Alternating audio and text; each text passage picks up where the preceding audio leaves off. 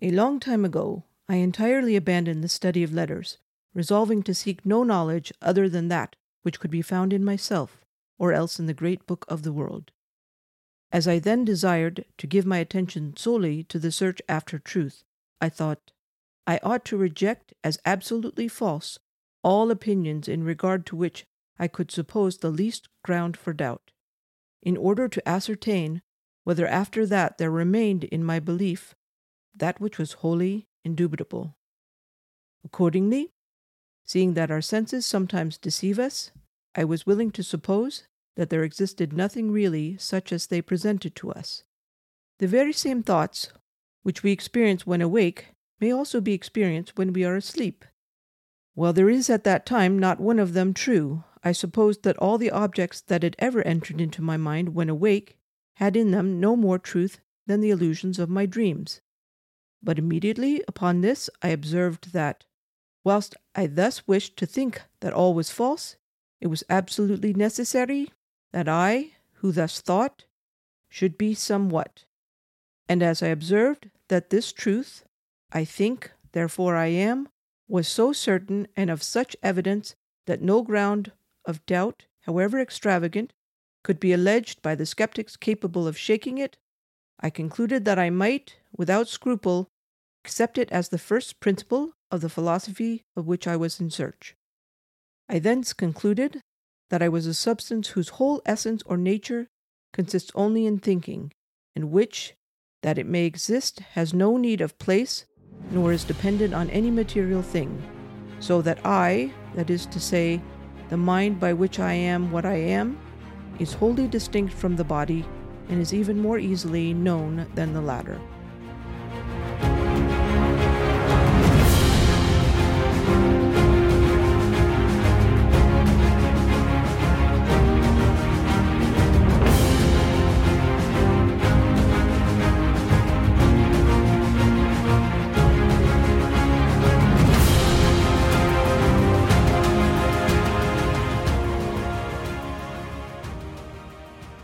Welcome to Neera's Fiddle, Episode 24, The Second Axis.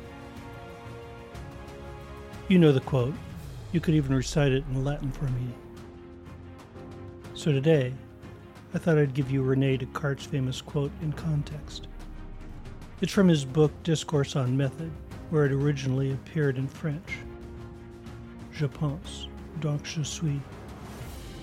Before appearing in his Principles in Philosophy, where he famously wrote it in Latin, cogito ergo sum. But why did this simple idea get so famous?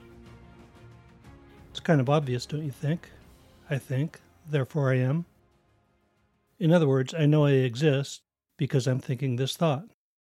Did Descartes become so famous for stating something so mundanely obvious? And how could the self-evident statement change the world?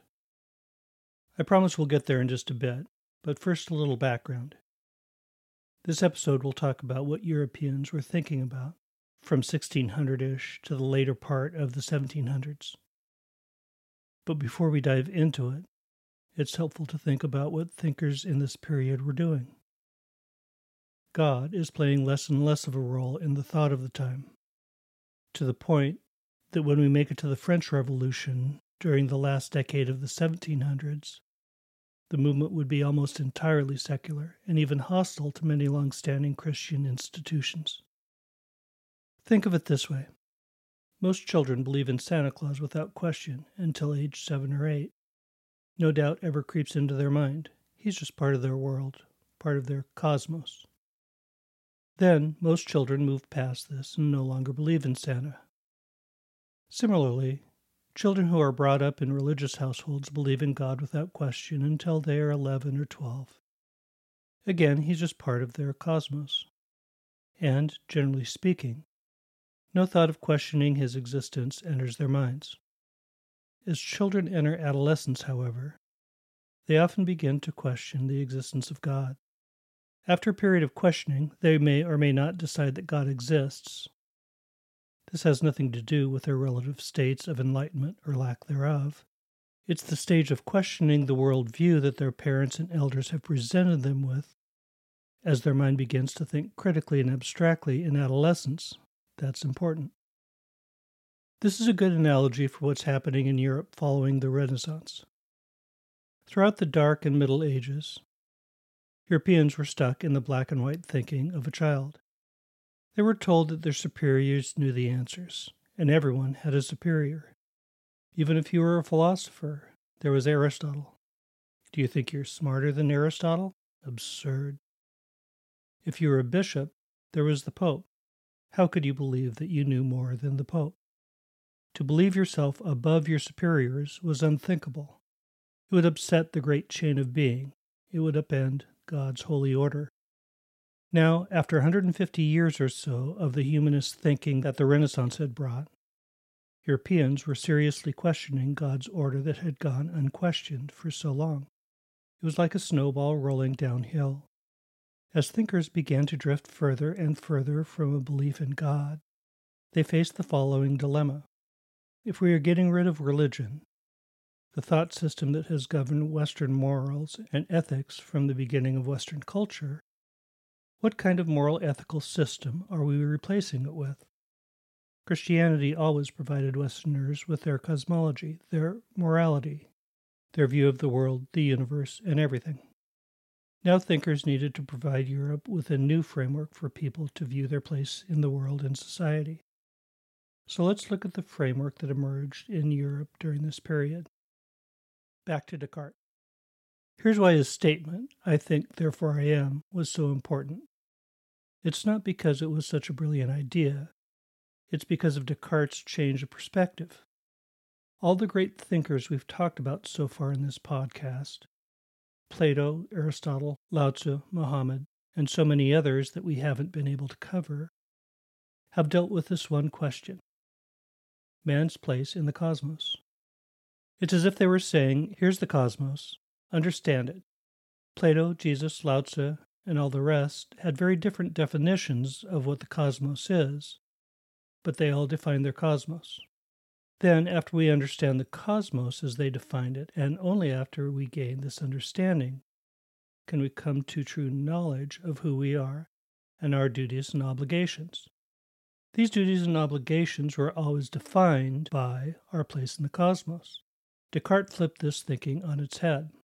He said, I'm not going to understand the world and the universe and spirit world that I live in and then figure out what I'm doing in it. He said that he could, simply by his own use of logic, open up the secrets that philosophers and sages had been striving for from time immemorial. This was revolutionary. Nobody had done anything like it in the history of philosophy. The sole exception that I know of was St. Augustine's book, Confessions, in which Augustine of Hippo, perhaps the most towering Catholic thinker ever, wrote a series of autobiographical books around 400 AD. By reading his Confessions and understanding all of the mistakes, we, his readers, could understand how he went astray when he was younger and avoid those mistakes ourselves. This is similar to Descartes' use of the author as the source of knowledge and logic. But all of Augustine's other voluminous writings, even more than most, describe the Catholic cosmos in great detail and strictly defined one's role and duty as a Catholic. So although he probed the perspective of the self, he never came close to making the breakthrough Descartes did. So this was Descartes' great breakthrough, and I think, therefore I am. He was saying, I don't need anyone to define the cosmos for me. I don't need to explain God and his universe and his rules to understand the mysteries of life. He was saying, I, myself, René Descartes, can figure these mysteries by my own use of logic. Here's how he put it in his book, Rules for the Direction of the Mind. I shall bring to light the true riches of our souls, opening up to each of us the means by which we can find, within ourselves, without any help from anyone else, all the knowledge that we may need for the conduct of life. Well done, René. But Francis Bacon was about to do him one better. Bacon was a high English noble who lived in England in the late 16th and early 17th centuries. He died in 1626. He was a statesman who served as Attorney General and Lord Chancellor of England, but, of importance to us, He thought and wrote broadly. He never had any paradigm-changing thoughts like Descartes. He didn't come up with any truly amazing scientific discoveries like his contemporary Galileo, and isn't known for coming up with any particularly interesting philosophy. He did something better. He taught Europeans how to think. Throughout the Middle Ages, all philosophers and academics had taught and followed Aristotle. Aristotle had taught deductive reasoning, a kind of reasoning from the specific to the general. A classic example of Aristotelian deduction is his syllogism that starts with a general premise, examines a minor premise, and reaches a conclusion. The example that's always given is, all men are mortal. Socrates is a man, therefore Socrates is mortal. This is a powerful logical tool and was a large leap in the history of thought. But there's a serious problem with this kind of deduction. If one of your premises is wrong, your conclusion will be too. Aristotle made several major mistakes for this reason. When medieval philosophers discovered Aristotle through contacts with the Arabs beginning in the 12th century, they quickly became enamored with his philosophy, and he became the guiding light for thinkers throughout the Middle Ages. Aristotle was considered the greatest thinker of all time. In the Middle Ages, it was not thinkable to attempt to best your superiors. So once Aristotle became entrenched as the standard of thought in the Middle Ages, it was something akin to heresy to argue against Aristotle's thinking. During this period, one was recognized as a great thinker by being like Aristotle. To argue against his teaching was the best way to be ushered out of academia, or worse. Francis Bacon, however, came around a few generations after the Renaissance began. There had been over 100 years of thinkers and artists studying the human condition. Bacon had a different message. Stop following Aristotle blindly. Stop reasoning from the general to the specific. Reason from the specific to the general. That is, observe the natural world. Observe it repeatedly. Only after you've made repeated and detailed observations do you attempt to incorporate all of your observations into a conclusion. And Bacon taught more than careful observation. He taught the importance of controlled experiment. It was Bacon, perhaps 150 years after the start of the Renaissance, that came up with the process of thought that would ultimately lead us to what we now call the scientific method. In 1620, he published his magnum opus, a book called Novum Organum. This was a book that taught how to investigate the natural world, what we would now call science. In the 150 years or so following Bacon, European thought became increasingly secular. Therefore, European thinkers would need to rethink their cosmos in order to replace the cosmos that God, his angels, and the demons had inhabited during the Middle Ages, and to find something to replace the great chain of being that had ordered the medieval world. This process would take another 150 years, but Bacon gave thinkers that would come after him a framework to be able to rethink their cosmos. His Novum Organum was written in Latin, so scholars throughout Europe were able to use the process described by Bacon to investigate their world. Before Bacon, European thought was deductive. After Bacon, it was inductive. If you want to learn more, a quick search will net tons of sites describing how Bacon opened reasoning to inductive methods. But we shouldn't lose sight of the fact that it was Bacon, probably more than any other, that set thinkers free to think along new and novel paths, not to simply follow those who came before. He didn't overthrow Aristotle as the model of how to understand our cosmos, but he showed others the path by which they were able to do so. Descartes was paradigm-breaking, but he was still an Aristotelian thinker. He believed that our senses misled us. If we were to trust our senses, we would be led astray because they aren't trustworthy. He was convinced he could discover ultimate reality simply through the process of thinking. This was Aristotelian. Bacon set Europe free to discover the world empirically. Lauren Isley said that Bacon, more than any man of his time, entertained the idea of the universe as a problem to be solved, examined, meditated upon, rather than as an eternally fixed stage upon which man walked. Bacon wasn't the only person thinking along these lines at the time. I don't know if his contemporary Galileo Galilei read Novum Organum or not, but he was certainly a believer in close observation of the natural world. He opened the Western mind to what we can discover by close and careful observation. The list of his discoveries is long and impressive. He didn't discover the telescope, but he learned how to improve it significantly. When the Dutch discovered the telescope, it could magnify objects 3 times. After Galileo's refinements, he was able to improve magnification 30 times. Through this, he discovered the moons of Jupiter, that our moon's surface was not smooth, disproving Aristotle's thesis that all heavenly bodies are perfect orbs. He noted that Venus had phases like the moon. This meant that it could not have orbited the Earth, as everyone had always believed. He therefore became a believer in Copernicus's heliocentric theory that planets orbited the sun. He discovered that the Milky Way was made up of individual stars and was the first to discover sunspots. He discovered that light objects fall as fast as heavy objects, again, disproving Aristotle. He came up with a theory of relativity that deals with the motion of objects relative to each other, such as a man stationary on the shore and someone on a fast-moving ship. This theory remains accurate and is still cited today. He discovered the principle of the pendulum that led to the pendulum clock. He also began to describe the universe in mathematical terms, something that's basic to all science today, but was unknown or at least uncommon in Galileo's time. As you read the writers and thinkers that were active for the 2.5 centuries following 1550, you see a steady move towards more and more abstract thinking. The Jewish philosopher Baruch Spinoza, who was about 10 years old when Galileo died and was active in the mid-1600s, served as a nice fulcrum in this progression. He wrote a lot on the subject of God, who he believed in. In his book, The Ethics, he challenged the main tenets of religion and of Judaism in particular.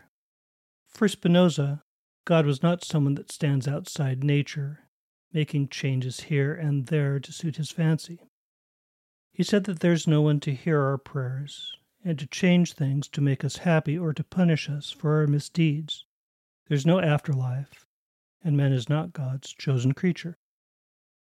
Spinoza's God was much more equated with nature itself. He set nature in motion with all its wonders and let it go. He's reason and truth, the animating force in everything that is. In order to know God, we should study nature, not the Bible. In reading Spinoza, we learn that we must align our will with that of the universe. There's something very serene when you read his writings. I wouldn't call him Taoist, but something about his writings is not totally dissimilar to Lao Tzu. Spinoza wasn't an atheist, but in his impersonal God, you can see European thought beginning to pivot from the highly personal God of the Middle Ages that was intimately involved in our lives, to lives lived without the daily influence of an omnipresent God. This will ultimately lead to a Europe that will move even further away from God, and even to several very influential thinkers like Nietzsche, who famously said that God is dead. More immediately, however, Spinoza and thinkers like him led to deism. Spinoza wasn't the first writer to suggest ideas of God that would ultimately come to be known as deism, but he was probably the best early one, and the one that is most often read today. Deism is the idea that God exists. He created the heavens and the earth, but he doesn't interact with us on a day-to-day basis. Essentially, he created the earth and everything in it, kind of like a master watchmaker who creates the perfect watch. Then he winds it up and lets it go on its own, without the need for ongoing repairs. Deism will be very influential for the next couple of centuries and was prevalent among our nation's founding fathers. The next pair of thinkers that rocked Europe's intelligentsia were Isaac Newton and Gottfried Wilhelm von Leibniz, whose lives spanned the latter 1600s and early 1700s.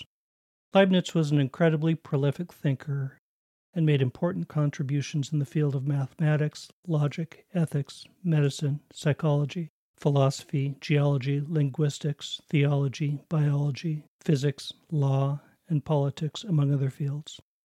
He's known for saying that ours is the best of all possible worlds. God, in his view, would not create a world that is the second or third best of all possible worlds. More important, he created calculus, which has led us to untold discoveries since his time. Well, at least he claimed to have discovered calculus. That leads us to his dispute with Isaac Newton, who also claims to have discovered calculus. They actually probably each developed calculus independently. So who gets credit for developing calculus? First, I suppose we need to look at Newton a little. He wasn't nearly as prolific as Leibniz. A compilation of Leibniz's work is currently being published. So far, it runs 57 volumes. Newton was nothing like that. Newton is so huge in the history of science that when I was growing up, I thought he was a great scientist who discovered many things and wrote very broadly, like Galileo or Leibniz. He didn't. In fact, he didn't write all that much on science. He invented the reflecting telescope, which was a huge advance over the previously used refracting telescope, and is used by all visual spectrum astronomers today. He did some work in optics and discovered that what we see as white light is actually made up of what we now know as the colors of the rainbow.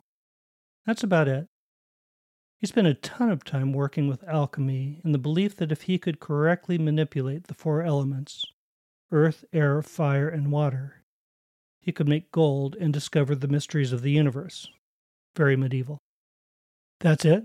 And this guy's arguably the most famous scientist of all time?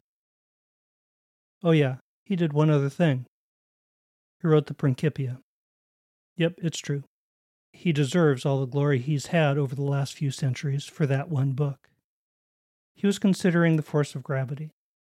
As he thought about it, he thought about a cannon firing a cannonball, how it would travel up and outward for a while, and then, as gravity continued to act on it, the ball would be pulled downward to the ground, and ultimately it would fall to Earth. Then he thought, if a cannon were to eject a cannonball with sufficient force, it would continue to be pushed toward the center of the Earth. But if a ball were to be given sufficient velocity, gravity's action in pushing the ball downward would be compensated by the curvature of the Earth. The result would be a cannonball that would continue circling the Earth and would never fall back to Earth. This would explain the motions of the heavenly bodies, such as the Earth orbiting the Sun and the Moon orbiting the Earth. Newton had a first-rate mind, however, and he took Galileo's decision to describe scientific discoveries mathematically to a new degree.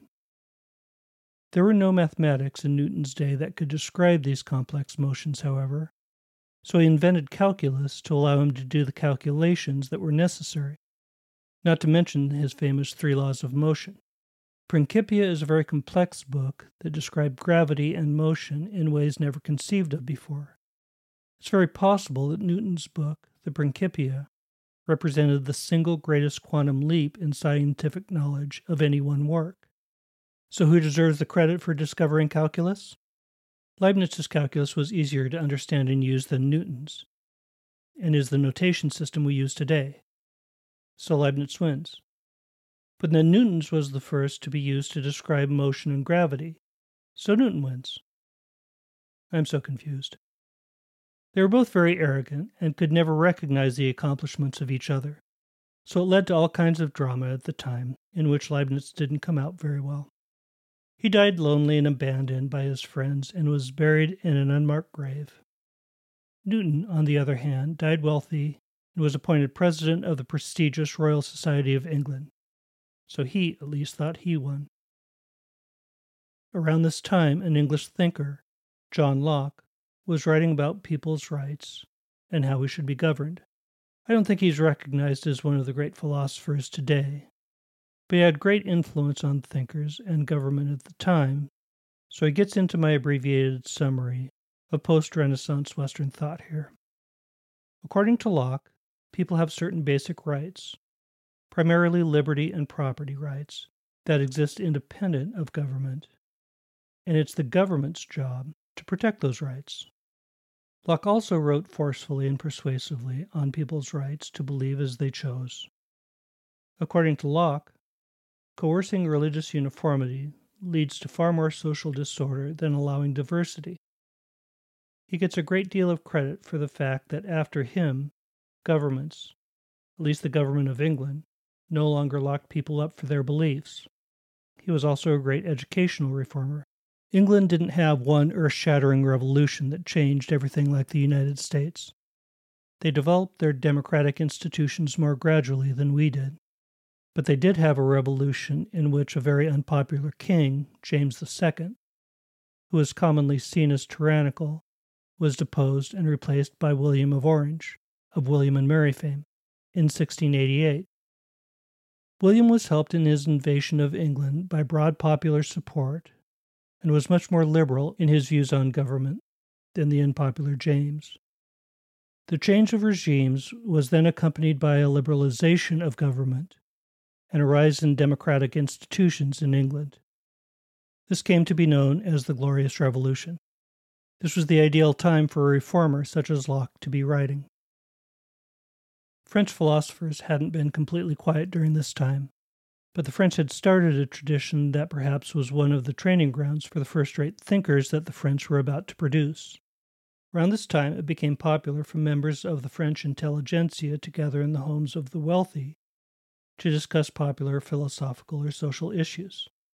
These gatherings came to be known as salons, and were generally hosted by well-educated women who did not sit passively and listen to men, but would take a major role in facilitating the discussion. One of the thinkers that came out of this was Montesquieu. It was Montesquieu who gave us the theory of the separation of powers. He advocated dividing the power of government into three branches: legislative, executive, and judicial, with each one being prohibited from exercising the functions of the others. His book, The Spirit of the Laws, is considered one of the great works in political theory. It was Montesquieu's theory of separation of powers that led to the separation of powers in our own Constitution. He said that everyone ought to be free to be his own governor, that each person should enjoy his property with as much rights as the prince, and that the public good consists in every person having their own property. He also said, when a democracy is founded on commerce, individuals might acquire great wealth without becoming corrupt. Montesquieu's contemporary Voltaire was a very interesting figure, and a fun figure to read about. Writing tracts critical of the king, a risky thing to do in absolutist France, having to go into exile and avoid arrest, traveling to Russia to be the personal philosopher of Catherine the Great, etc. He was incredibly prolific, writing more than 50 plays as well as books and scientific treatises, not to mention his philosophical works. He wasn't a fan of democracy, feeling it could lead to arbitrary aggression and mob rule. He also didn't like the absolutist monarchy of France, but felt that the constitutional monarchy that was brought to England under William of Orange, with the so-called Glorious Revolution, was the best form of government. Like so many of his contemporaries, Voltaire was a deist, and was very critical of organized religion, which he saw as responsible for many excesses in French society. Still, he was a strong proponent of freedom of religion as well as freedom of speech. As God is no longer a constant presence in people's everyday lives, what now should organize our moral lives? For Voltaire, it was reason that should be the primary source of organizing society. We should overcome past evils through tolerance, dissemination of knowledge, and governmental reform. With Montesquieu, Voltaire, and others, French thought was taking a very rational turn towards reinventing the world. Then came Jean-Jacques Rousseau, Voltaire's younger contemporary, who was born in 1712 and injected a strong emotional component into French philosophy. We met Rousseau way back in our first episode. Rousseau felt strongly that civilization and progress hadn't improved society. Reports were filtering back to Europe of Native American tribes that described small, egalitarian, close-knit, and playful communities. These reports would then often describe the effect that the, quote, civilizing European cultures had on them. It made them long for guns, alcohol, beads, and mirrors. These things reportedly caused alcoholism, suicide rates to climb, and communities to fracture. For Rousseau, civilization had destroyed these noble savages. According to Rousseau, the noble savage had been innocent and happy in a state of nature. The march towards civilization awakened an unhealthy form of self-love and vanity. They compared themselves to others. It was only after we banded together in civilizations that we became plagued with vice and sin. When people had lived in a state of nature, they were drawn towards love, nature, respect for family, awe of nature, a curiosity about others, and a taste for music and simple entertainments. This noble savage naturally had empathy for others and their suffering. These are the things that make us happy and fulfilled. As with all of these philosophers, there's much more to Rousseau's writings. But one thing that's evident in reading almost everything he wrote is a strongly emotional flavor to his thought, especially his book Confessions, an autobiography in which no thought or peccadillo was too small for him to delve into in great emotional detail. In his emotional response to the increasing complexity of modern life, Rousseau was one of the first, and probably the greatest, of the Romantic philosophers. Romanticism was a movement that would sweep Europe from the mid-18th to the mid-19th century, and which rejected the calm rationality of a Montesquieu in favor of a more individual, subjective, emotional, spontaneous, and imaginative view of life. On the complete opposite end of the emotional spectrum from Rousseau was Adam Smith, who wrote in the latter half of the 17th century. He, of course, published his masterwork, The Wealth of Nations, in 1776. The Wealth of Nations may be a bit long and detailed for many, but for anyone who wants to see the workings of a first-class mind, I highly recommend it. As Newton opened up the world of gravity for us, so Smith opened up the world of economics. On the one hand, the book is too complex for us to dive deeply into it. On the other, we all know it. Before Smith, the prevailing economic view was mercantilism, in which it was believed that the world was a zero-sum game. If someone was getting rich, someone else was getting poor.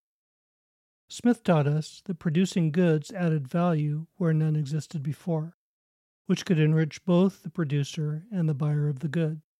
He taught us that land, labor, and capital are three factors of production necessary to produce goods, that specialization, in which multiple workers produce one component of a good, which is then assembled, allows a producer to produce far more goods than having one person produce the entire product, him or herself. He taught us about trade, and that the invisible hand of the free market will guide an efficient use of resources throughout the larger economy. We owe our basic understanding of how capitalist economies work to Adam Smith. People should read Smith more deeply, though. He did an amazing job of describing how a capitalistic economy works in The Wealth of Nations. But he was simply describing how economies work. I've often heard Adam Smith cited by those who are justifying some of the harsher results of modern capitalism. This is inevitably by someone who hasn't read Adam Smith. Smith knew the inner workings of capitalism and explained them to us in The Wealth of Nations. But, as I've said, he had a first-class mind. He knew and had seen the harsher edges of capitalism, and wrote about the steps he felt were necessary to ease the burden on those who were relegated to endlessly repetitive tasks, left unemployed, disabled, or otherwise burdened by the capitalist system. For those interested in his more humane writings, I highly recommend reading his Theory of Moral Sentiments. It's an excellent book and has probably been largely overlooked because The Wealth of Nations is just so outstanding. At the very least, taking a peek at a YouTube summary would be worthwhile. I'll close today's episode with Immanuel Kant. Just this one episode wouldn't be enough to summarize his great book, The Critique of Pure Reason, much less all of his other great writings. But let me take a stab at part of his thought. So what does it mean to be a moral person? We can say that the only thing that's truly good is the will to do the right thing. If you follow all the rules and obey all laws out of fear of getting caught if you don't, you aren't really doing good. You're simply acting out of fear. It's only the will that comes from within you to do good that can be said to be good. Kant was a very logical person. It's just the way he saw the world. In his critique of pure reason, he's trying to get to morality through logic. For him, it comes from the same place. It only makes sense. It's through the use of logic he gets to his famous categorical imperative. I never ought to act except in such a way that my maxim should become a universal law. There's so much more to Kant, but we've got to stop somewhere, and I suppose this is as good a place as any.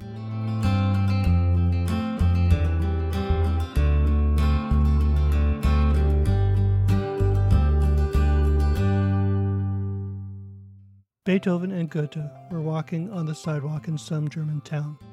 A nobleman came toward them on the sidewalk, and Goethe stepped off the sidewalk to let him pass, as had been the custom since time immemorial. Beethoven told him to get back on the sidewalk. He said, "There are thousands of them. There are only two of us." I don't know if this story is apocryphal or not, but it's certainly consistent with something I'd expect Beethoven to say. He just didn't consider nobility to be superior to him in any way.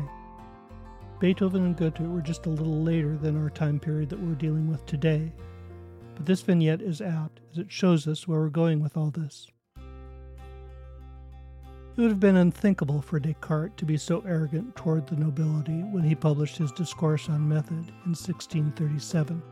Yet by the time Beethoven and Goethe would have been walking down the street a couple hundred years later, not only could Beethoven be so arrogant toward nobles, they scrambled to get him to appear and play in their salons. The world of Renaissance humanism that had started by studying the human form and condition in the day of Michelangelo and Da Vinci began to rethink the entire world, religion, philosophy, moral foundation, science, astronomy, economy, their cosmos, if you will. By the time we reach Kant, in the latter half of the 1700s, European thinkers had rethought the nature of the world and man's place in it. We watched in today's episode as Francis Bacon taught thinkers objective, inductive, data-based methods to evaluate the world and to begin us on the path that today we call science. Galileo and Newton showed us what the application of this kind of approach could bring us. Spinoza and similar thinkers brought us a deistic world. We spoke before about children questioning their parents' religion as they gain the power of abstract thought in their adolescence.